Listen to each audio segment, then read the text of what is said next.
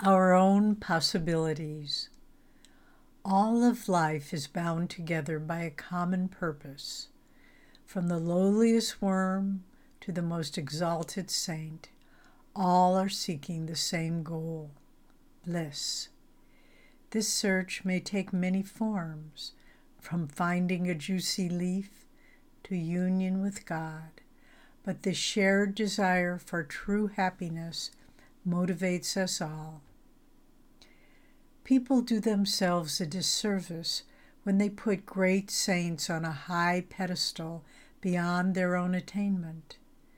The masters are not different from us in kind, but in degree of awareness.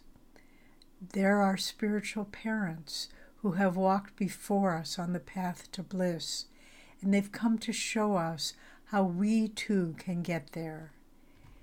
In Autobiography of a Yogi, Paramahansa Yogananda writes of the deathless Himalayan master Babaji, quote, "Only one reason, therefore, can motivate Babaji in maintaining his physical form from century to century: the desire to furnish humanity with a concrete example of its own possibilities."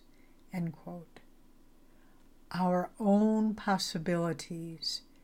This is what we should bear in mind when we become discouraged about our own spiritual progress. Swami Kriyananda once told us about a letter he'd received from someone who was downhearted that while Swamiji had done so much in his life, he himself had been able to accomplish so little. Swamiji was quiet for a while, then added strongly, "He shouldn't feel that way about himself. He needs to understand that I've just been at it longer." End quote. By putting saints in a special category, we blind ourselves to the fact that they too have had tests and flaws that they've overcome by perseverance. Remember that the great ones have stood on the exact spot where we stand now. With determination and hard work, however, they've surmounted the obstacles that stood between them and bliss.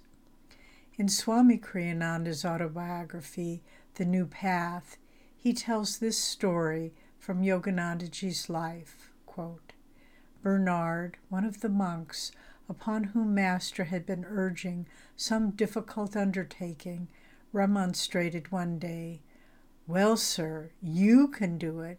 You're a master.' 'And what do you think made me a master?' the Guru demanded. 'It was by doing.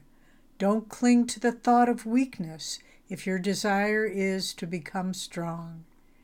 If we face our tests with confidence and strength, these same challenges become our greatest tool for spiritual growth. Then we can see our limited human consciousness not as a barrier, but as a bridge to divine accomplishments. This, then, is the gift of the great souls who have walked before us on the spiritual journey. They show us that we, too, can find the bliss we're seeking. They have given us techniques, tools, right attitudes, as well as their examples of courage and strength to guide us on.